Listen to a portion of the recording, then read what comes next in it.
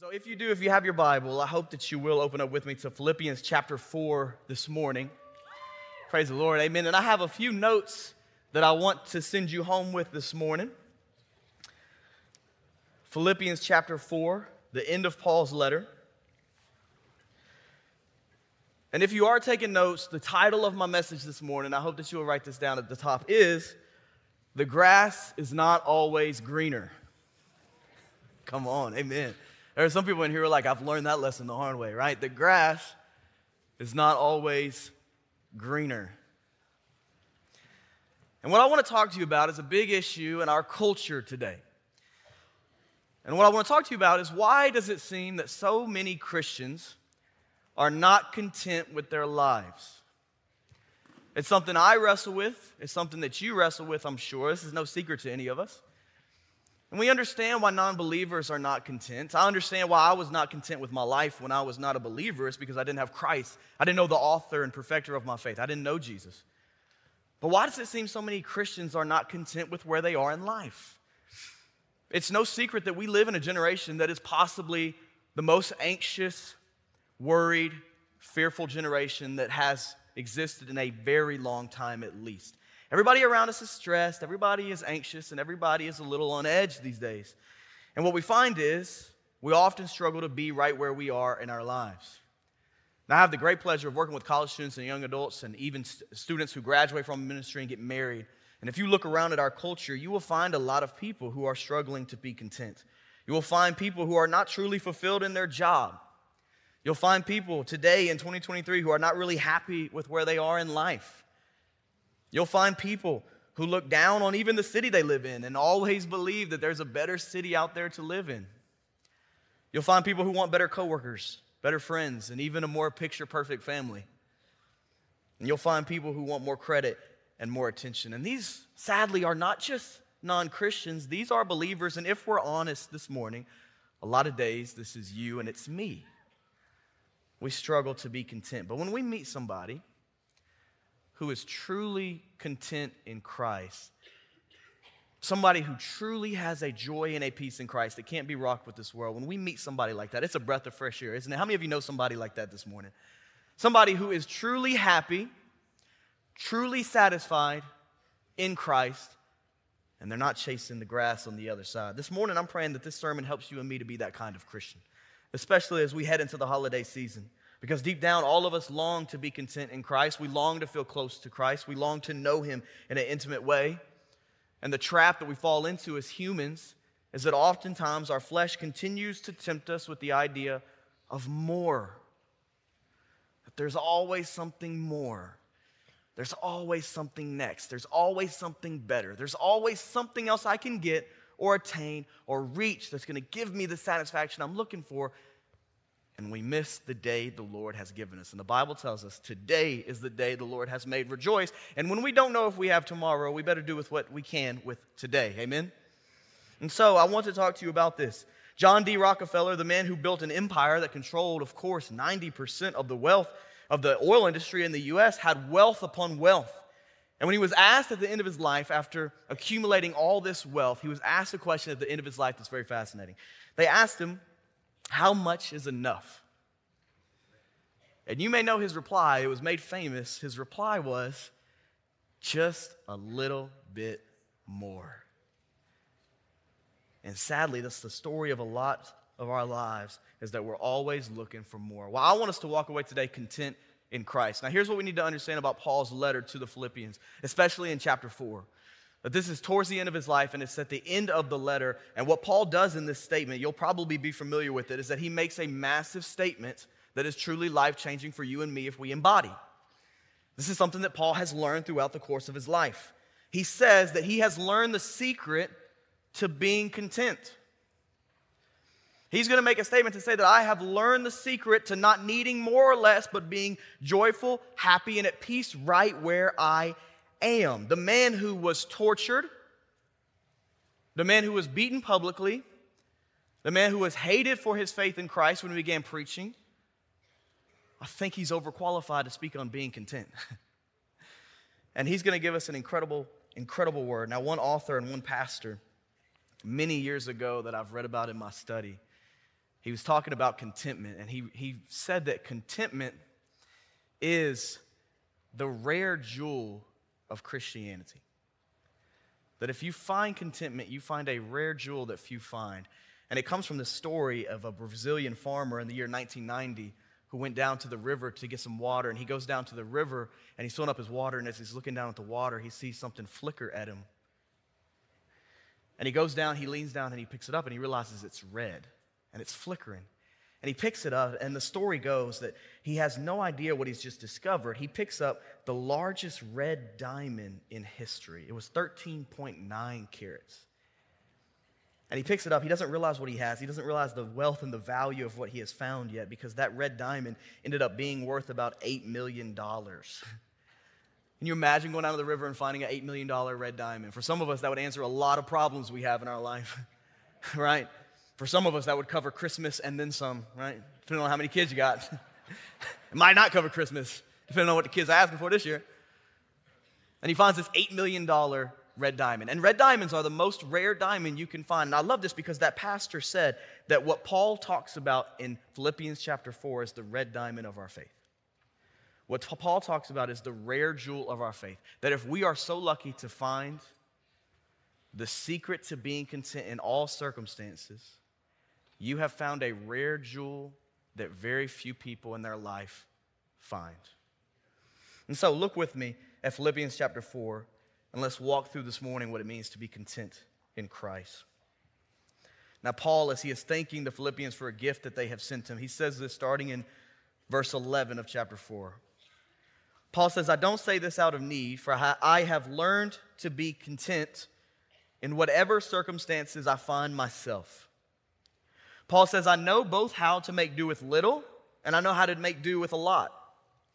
In any and all circumstances, I have learned the secret of being content, whether well-fed or hungry, whether in abundance or in need. And then the famous verse that many of us see on t-shirts, coffee mugs, everywhere is Philippians 4:13. I am able to do all things through him who strengthens me. Let me give you number one. I have two things for you. The first one is being content is a secret that must be learned. Being content is a secret that must be learned.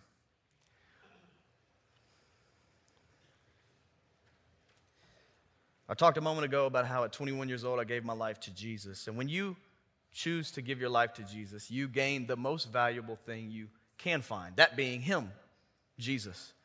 And when you do, when you have that moment of salvation, when you have that moment where you are trusting Jesus with your faith, you gain salvation. Praise the Lord for that. Anybody grateful to be known by God and saved by God? Amen.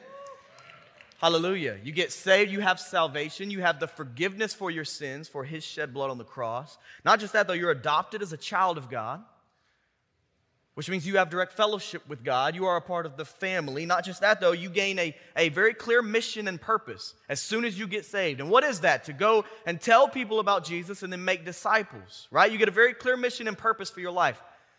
And then not only that, you also gain eternity in heaven when you die. I mean, the moment you get saved, you gain so much. Salvation, the forgiveness of sins, a clear purpose and mission for your life, direct fellowship with God, and a place for all of eternity. It's an incredible gift to know Jesus. I mean, hear me, don't miss how precious it is alone to have salvation in Christ. But pay attention, because here's what's so important. Paul says, here's something I didn't get the day I got saved. Here's what had to happen along the way. Here's what is so precious to me and near and dear to me that I didn't get at the moment of my salvation, that God had to instill and teach me, and that is the truth of being content. Resting in Christ at all times, no matter your circumstances. Paul says that this was something he had to learn. Now, this means a few things, church family, for your faith and for mine. First off, it means that there was a significant time period in Paul's life where he was not content in all circumstances, which I think is an awesome thing about the Bible. It once again humanizes another hero of the faith. That as huge of a ministry Paul had of planting churches and reaching people and ministering to the Gentiles, there was still a time period in his life he looks back on and talks about how he was not content in Christ in all circumstances, that he had to learn this. But this also means something else for us. If it has to be learned, What's convicted me is this means not all Christians have learned it. That if we were to take the room and poll and survey all of the Christians who do know Jesus and who are saved, that there would be, we don't know the number, but there would be a significant population of you and me who have not learned the most valuable secret Paul learned in his life, which is to be content in all circumstances. Now, I don't know about you. In my walk with God, I feel very convicted and challenged to say that I don't want to be at the end of my life and still not understand the secret. In fact, I don't want to reach my next birthday still not understanding the secret that Paul talks about. I want to know this now. I want to know what it means to be content in Christ now. Number one, because it's commanded by God. It's not just an option. You don't get to choose. Like, hey, I'm going to either be a Christian who is confident or I'm going to be a Christian who just worries 24/7. Like, you're commanded to be content. But number two, as I go through my life, I don't want to look back and have regrets because I took for granted the blessings that were given to me. Because I was always looking over the fence at somebody else's yard. The grass is always greener, the yard's always bigger, the house is always better, the family's always more perfect. And that's a sad way to live, and it's not the life God has for you, it's not the life He has for me. And so it has to be learned, and there are Christians who have not learned this. This is why there are Christians who, like me and you, complain and whine and moan and take for granted things in our lives and don't really love our loved ones well. And this is why we get in a rush and why we're impatient and why we're always on to the next thing. Because we often miss that it's a secret that has to be learned. This explains why there are Christians who have Jesus, but don't understand He's their ultimate treasure. And how encouraging is it that this truth can be learned, though? Isn't that an amazing thing? It brings so much life to the journey you and I are walking on. It brings so much life to the moments we have, the highs and the lows, the wins and the trials, that in all of them, God is teaching us a valuable lesson. If you think about Paul, how did Paul learn this lesson? Well, I got to tell you, he learned it through the highs and the lows. He says in this verse that he didn't just learn how to do a lot with what he had, he learned how to do a lot with when he didn't have anything. That it was in the moments where Paul was very blessed relationally. I mean, Paul had wins. He had favor. He had people's love. He had people's support. He had partnership in the ministry. He had resources in his life. Like, Paul had blessings, and when he had those blessings, he knew what to do with them in order to give God the glory. And when Paul was in prison, when he had been beaten and stoned and tortured and the skin ripped off his back, and he was in a jail cell and he had nothing and no body and no support, and it's just him and God, he still knew God is with me. God is good. It was through every single one of the circumstances that Paul walked through that he learned how to be content. And I want to be so bold to say that in your life, every circumstance you have, God has a lesson. Every test is meant to produce a testimony. Every trial brings victory if we hold firm to Christ, even if that victory is not how the world says it should look. Paul is clearly telling us that we cannot be content if we place our faith in circumstances around us. Church family, you and I can't give life that kind of power. What a shaky, unfirm foundation we have if our peace, and hear me on this, our joy and our value rests upon our circumstances that we go through in life, because those circumstances are always changing. What you and I need is a Savior and a foundation that is never changing, and that's why Jesus is the same yesterday, today, and tomorrow.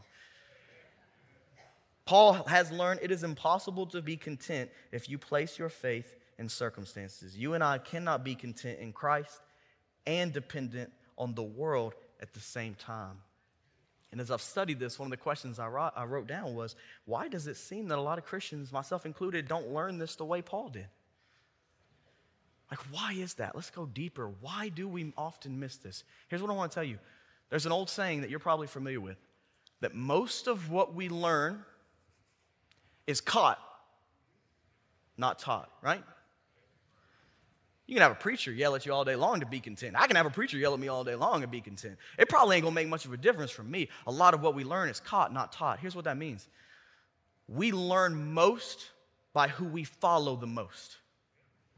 So we are constantly catching things from those who have influence over us. We are constantly being shaped and molded by who we follow and who are around us. It's just like I tell my college students as they're choosing to either have godly friends for the next 10 years or worldly friends for the next 10 years. The people who you are surrounded by, the people who you are following are shaping you for good or for bad.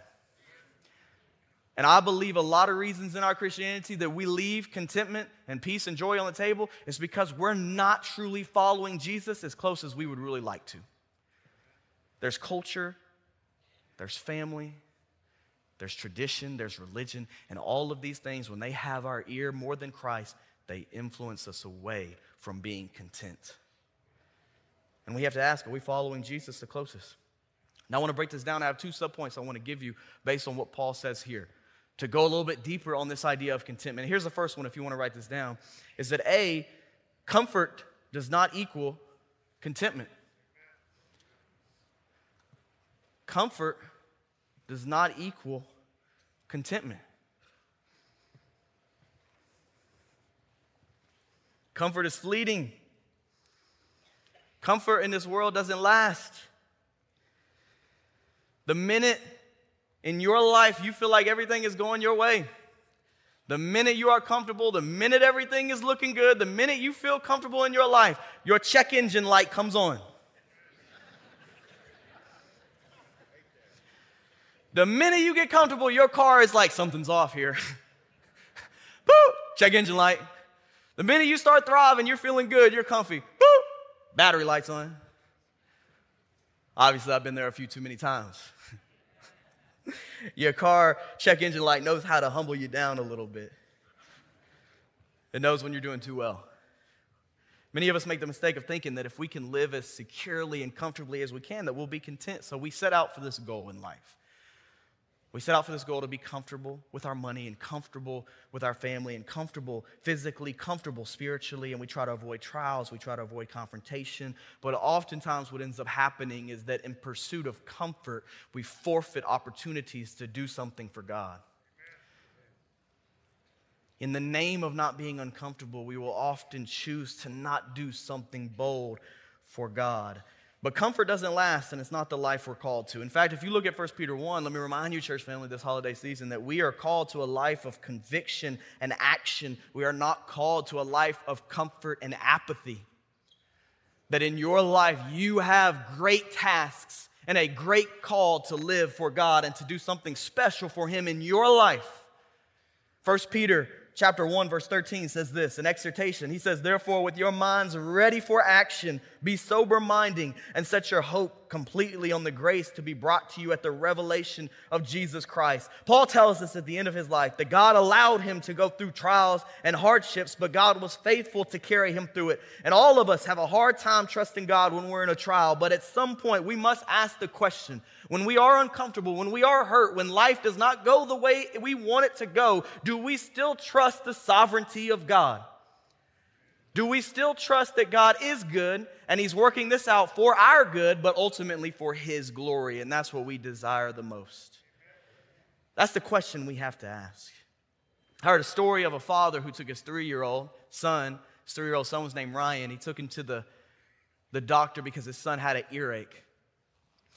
And when he went to the doctor told him he did everything on his ear, and he told him that they were going to have to do they had to use an instrument on his ear. And we don't have to get into the details of it for you to understand, but they'd have to use an instrument on his ear, and it would cause a lot of pain. But that using this instrument on his ear was the one way that they could get his ear to heal and get over this infection. And so it's an amazing story as this dad tells about this as he's in the doctor's office, because he says that his 3-year-old son can't understand what's happening. But they put the son on the table, and when he begins to use the instrument on the son's ear, the son begins, of course, like screaming in terror. I don't know if you ever outgrow that. I still sometimes scream when I get shots. I don't like needles. Like, I understand. Like, you can come around me with a needle, I'm screaming immediately. It's like, I get it. I'm 29. My dad can still hold me while I'm getting a shot. You know what I mean? But I understand what's happening. This 3-year-old son, you can imagine, like his dad puts him on this table, and all he knows is this hurts. Sometimes that's all we know in life, is that this hurts. We don't have the great perspective of it. We see the story of David. We see the story of Moses. We see the story of these heroes in the Bible play out, but we don't have that kind of 20/20 knowledge of what's happening down the road. We just know that right now, this hurts. And the dad tells a story that as his son starts screaming, the dad, of course, has this agony in his heart over his son because he doesn't want his son to hurt. And the dad says, I really believe my pain was worse than his pain because I just wanted it to stop. And so the dad, who is 6'2", 200 pounds, goes over to the 3-year-old son and throws his arm around him and holds him while it's happening. And he said that as his son was screaming and crying, he knew this was what was best, though. And I love this because I wrote this down from the story. The father said that there was no way for my son to understand that this pain I was allowing him to experience was necessary because it would lead to his ear being healed. He said even though the temporary pain was awful, his dad didn't mean it out of pain. His dad meant it for love because the temporary pain would lead to permanent healing. He said, I had to love my son enough to endure this pain with him because it was best, even if my son couldn't understand in this moment and was mad at me for it. And it's the same way with you and me, with our Father in heaven, that God might just allow us to go through things in life that are painful, that hurt, and all we know is that it hurts. All we know is that we don't understand this trial. But God has promised us that when we suffer and when we endure for the name of Jesus, that when we go through hard times, when we lose what we are so holding on to in this world, that He has promised us blessings and restoration and hope that is not found in this world. And even more than that, what Paul says at the end of his life, he says that I have learned to be content in all circumstances, and the pain and the trials and the hurt that God allowed me to go through in the name of Jesus was all for His glory in the end, and it has made me a better Christian. I'll be honest, I don't want that. I want comfort in my flesh. But in my heart to heart, in my soul with the Lord, what I do know, when those trials come, when that pain's there, if I trust God with it, He is working it out to make me a better Christ follower. We just got to ask the question, do we want to be better Christ followers or do we want to be better world followers? That's what Paul says. Paul says, I've been beaten, I've been stoned, I've been shipwrecked, I've been mocked, and all of it made me better as a Christian. All of it made me cling closer to God, and all of it, the highs and the lows, have taught me that everything in this world can be taken away from me. Doesn't mean I want that to happen. Doesn't mean I don't love the things and the people that I have. What it means is the health and the well-being and the sustainability of my soul is not dependent on anything besides Jesus Christ. That's how I can be content. That's a radical kind of faith. I don't understand it, but I want to. I want to. And I don't want to be so foolish to think that I've got unlimited time on this planet to figure it out. I want to figure it out now. And I pray that you do too, because Paul says it's a secret and it is a rare jewel that few people find. 1 Peter also says, skip down to chapter 5 in that letter in verse 10. He says that the God of all grace, who called you to His eternal glory in Christ, will Himself restore, establish, strengthen, and support you after you have suffered a little while. Not just that, but B, control doesn't equal contentment. So we know that being content is a secret that must be learned. It's something that not all Christians learn. It's something that we have to catch by following Jesus as a disciple. And the first thing about that is comfort does not equal contentment. Remember, you can be very comfortable and have it all taken away. Control doesn't equal contentment. You and I don't have as much control over our lives as we think that we do oftentimes. Our abilities are very limited. And yet many times we believe we can control things. I have learned the hard way that we have very little control over our lives and what happens. Really, I think the only thing we do have control over is our posture before God and our perspective on life. Our disciplines, the way we live, the way we treat people. Most of what is internal that bleeds out to our external. What happens around us is very limited. And Paul clearly lays out in verse 13 what is the secret. And it's God's strength. It's not catchy. It's not a new sound bite. It's not anything that you haven't heard before. And that's good. It's the same gospel. Paul says the great secret to being content is relying on God's strength. The verse that we often take and apply to sports or prosperity or success or career is really talking about being content in Christ no matter what you have. And he says the secret is God's strength. It's that I don't rely on human strength. I rely on God's strength because our God is an impressive God. Has God been good to you lately? Man, I'm telling you, our God is an impressive God. He does things you and I can't fathom. He does things I can't fathom. Our God is faithful. He is in the details. He moves mountains when we don't even know the mountains are there yet because we can't see them. It's amazing what our God does. And the New Testament makes it very clear that God is continually holding the very atoms in our universe together through Jesus Christ. Colossians chapter 1, verse 17 says this, says that He, Jesus, is before all things, and by Him all things hold together. Now, you think about your God when you think about the fact that the Bible tells us that He governs the existence of the sun, the moon, and the stars that we see above us. In fact, I think it's very fascinating in my study on contentment and the power of God around us that Isaiah tells us that every single one of the stars in the cosmos is named by God and sustained by God. Pastor covered this verse not long ago. Isaiah 40, verse 26 says, "Look up and see. Who created these? He brings out the stars by number and He calls them all by name. Because of His great power and strength, not one of them is missing." That's a supernatural kind of control, to control and sustain the stars. We have very little control over our day-to-day lives. And I love this because in my study, I'll put this on the screen, humans estimate the number of stars in the universe. This is a human estimate now, okay?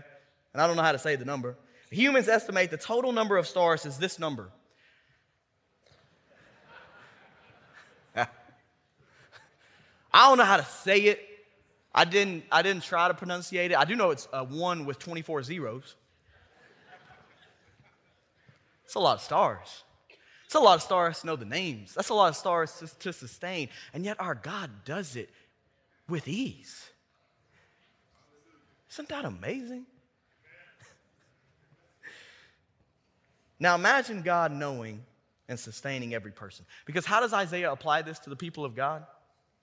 Isaiah is applying this to the people of God about God sustaining the stars and knowing every single one of them by name by telling God's people to cut out the complaints that God has forgotten you. That's how he applies it to God's people. Stop complaining about God forgetting you, because if God knows and sustains every single one of those stars with all those zeros, He knows every name of every person of all 7 billion people on the planet, and He knows all 7 billion people's story, and He knows the amount of hairs on the head of all 7 billion people. Church family, our God has not forgotten you. Our God is not far from you, even though you may feel far from Him, and I've felt far from Him many times in my life. God is not far from you. God is close. God is waiting for you to draw near to Him. God is waiting for you to turn to Him. And one of the biggest ways He's waiting for us Christians to turn to Him is to turn to Him with control. That we are so naive. And I am so prideful to think that I can control the things in my life and not need God for it when I don't know any of those stars. Maybe one or two I can name. And God sustains them all, and He's sustaining your life. Let me tell you, you will find contentment, and I will find contentment when we can lay down the idol of control. Because it's a foolish ambition anyway. But how much better is it to trust the Lord with the control that you have over your life? That's a radical kind of faith. That's when you're in prison or when you're in a palace, God is still in control. I'm going to give Him the credit and glory for it no matter what happens. I love this quote, and then I'll give you number 2. It says, in active obedience, we worship God by doing what pleases Him. But by passive obedience, we worship God by being pleased with what He does.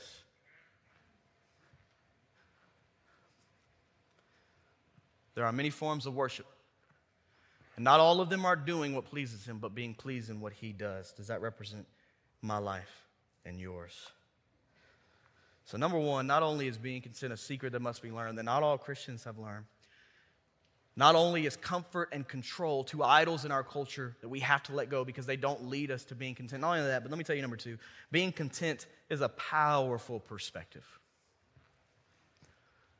Being content is a powerful perspective.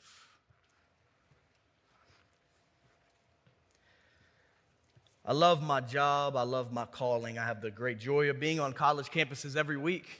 I get to be around the young people, and I'm feeling older and older the more I get around them because I don't understand the words they're saying as much these days. That's when it hit me. That's what I told my wife. I said, there's some words they're saying. I don't understand the meaning. I'm too embarrassed to ask. Feel like I should know, but I don't. And that's how I knew. I'm not in that stage anymore.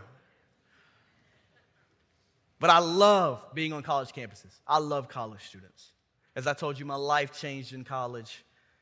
And I love what I get to do. And I want to tell you, in the last 7 years, I've been at Bellevue for 8, on staff for 7. Next year is 8 years of me on staff here at Bellevue. I have loved being here.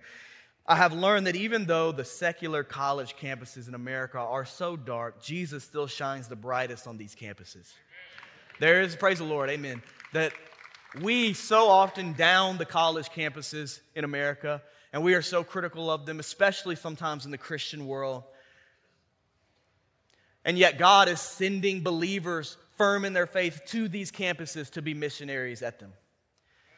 That God is aware of how lost our campuses are in America, and yet He's choosing to send lights into these campuses. And I get to work with who these lights are every week. And I want to tell you, I have seen over the years many college students who I never thought would get saved give their lives to Jesus. I've seen students get saved from addictions. I've seen students get saved from strongholds. I've seen students get saved from worldly success and worldly acclamations and achievements and all these things. I've seen students get saved from a whole lot of stuff. Some of them I've known, some of them I haven't known, and I've watched their journey from afar. But one of the things that I wanted to share with you this morning is that in the last 7 and 8 years of doing college ministry, the number one most common reason, and I mean this is shoulder-to-shoulder conversations with these young people, the number one most common reason we see people get saved who normally never would, they always tell us this right here, that the number one reason is that they saw someone who was actually happy and at peace being a Christian. That the number one thing is that they actually saw somebody who was content in their faith. And they said, man, I want that. You know why? Because there's nowhere else in our culture you can find that kind of peace and contentment. Money can't do it. These other false religions cannot do it. Affirmation of people cannot do it. And the world is desperate, and the world is looking for hope, and it's looking for light. And most of all, when we see young people get saved, they come and tell us, hey, I saw somebody who was content in Christ, that loved Jesus, and I was like, man, I want that. Just content. Because one of the most attractive things to non-believers are truly content Christians. And you can flip that coin on its head. One of the most unattractive things to a non-Christian are Christians who aren't even joyful being Christians. Man, I've got to tell you, when I was lost at 21 years old, the thing that pushed me away from Christianity the most, what would have made me never darken the doors of a church, was Christians who were not happy being Christians. I have got to tell you this morning that when I met discontent Christians in college, my mindset was, why would I want your faith when you're just as unhappy as I am? I'm just being honest. I was around Christians, I seen them up close, and when I saw Christians that weren't content and didn't have any more faith than I did, and were chasing after more and more and more, and next and next and next, and money and money and money, and recognition, I was like, man, I'm doing that already. Listen, I was lost. I knew I was lost. To me, the grass was greener everywhere I wasn't standing. Whatever I didn't have, that was better. But the one thing that I would not consider, that my mom kept praying for me to turn my eyes to, was Christianity. And I kept telling her, I don't believe it's real. I don't see it being real to the people who claim it. Now, I had a false expectation and a false expectation of what I was supposed to see from Christians, but understand this, that there is no greater evangelism tool we have when we are verbally telling someone the gospel than for you and I to be content in Christ. To tell somebody, hey, Christ is all you need, and be able to sit eye to eye with them and know that, hey, I'm not chasing after more of the world to satisfy my soul. I'm not chasing after recognition outside the church or in the church. I'm not chasing after the next season or the next job or the next person. I'm happy and I'm content where God has placed me. I'm telling you, it wins souls over. There's a reason why Peter said to be prepared for when people ask you for a reason for the hope that is in you. This is the most convicting part of my study for me personally. If we are never asked about the hope that is in us, we have to ask, do we have hope in us? Scripture tells us, be prepared. And there are Christians in our culture today who have never been asked about the hope that's in them because they don't have it. But you and I are called to something different.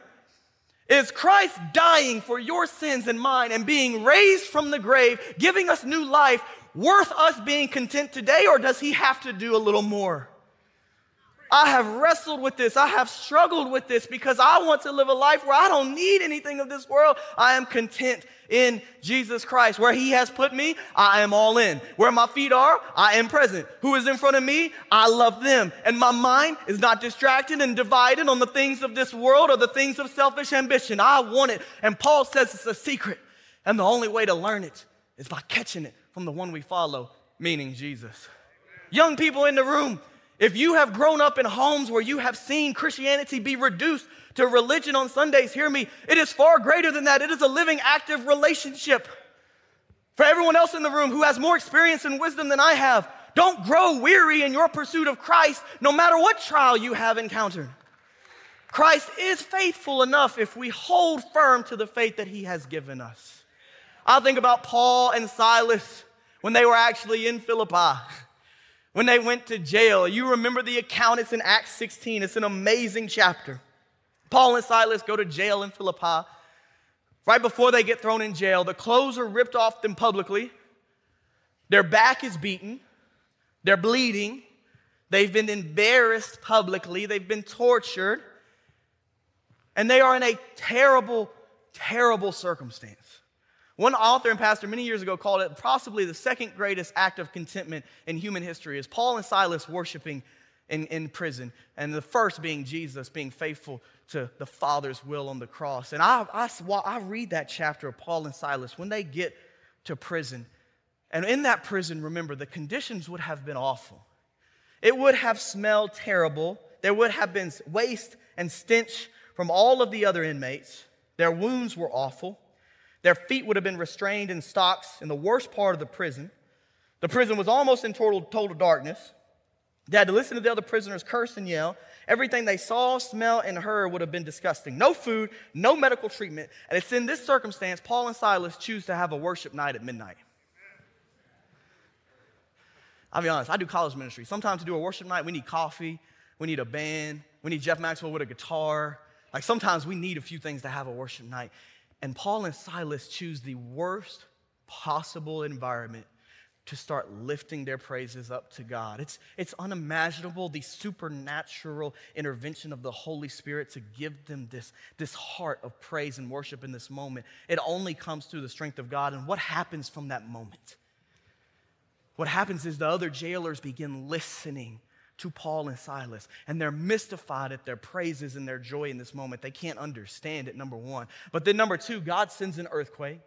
The jail doors are thrown open. The jailer, who knows he's going to lose his life as prisoners escape on his watch, draw his sword, and as he's about to kill himself, Paul and Silas go, Don't harm yourself, for we are all here. And they have the chance to escape physically, but they aren't dependent on being free physically because Paul and Silas are free spiritually. Like, the great win for them is not physical freedom. It is that they have spiritual freedom in Christ. They have mental freedom in Christ. They have emotional freedom in Christ. And so in this moment to them, they make a choice to save a jailer instead of running. And the jailer, of course, runs over to them, falls at their feet after listening to this worship night, and asks them the most important question a human being can ask, that being, Sirs, what must I do to be saved? And then Paul's response stands the test of time because he says, believe in Jesus and you will be saved. Amen. And what happens is this jailer gets saved. And quite literally, hear me, Paul and Silas being content in prison helped lead this jailer to salvation for all of eternity. That's crazy. And I think about my life and I think about yours. I think about how many people are watching our faith. I think about how many non-believers you have in your workplace, in your family, and in your friend circles who are watching your faith, and you would never know it, but are being impacted by every day that you choose to be content in Christ. I think about the times when I was growing up and my mom and dad were content with what we had, not chasing after more, and how that impacted me as a kid. I think about moms and dads who go home and are content in Christ, don't need what's more, don't need what's next, happy in Christ, and how that impacts the children. Church family, I'll tell you, I love this quote. I'll put it on the screen. It says this about Paul's final exhortation. It says, it's as if Paul is telling the Philippians, thank you for your gift. You remember me. I am the man who planted a church by singing at midnight in your city jail with an empty stomach and a bleeding back. If anything, I am even stronger now in Christ than I was then. The same secret of abiding supernatural contentment is mine in Christ, and it can be yours.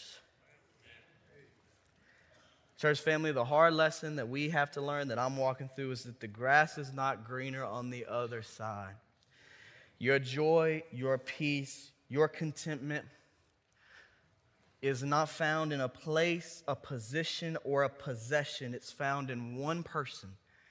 Your peace is not found in this world. Your peace is found in a prince. Your peace is found in Jesus Christ. If you have Jesus, you have all you need. Surrender the idol of comfort in your life. Surrender the idol of control in my life. Lay down the idols and let's choose to worship the one who has given us far more than we could ever want or need anyway.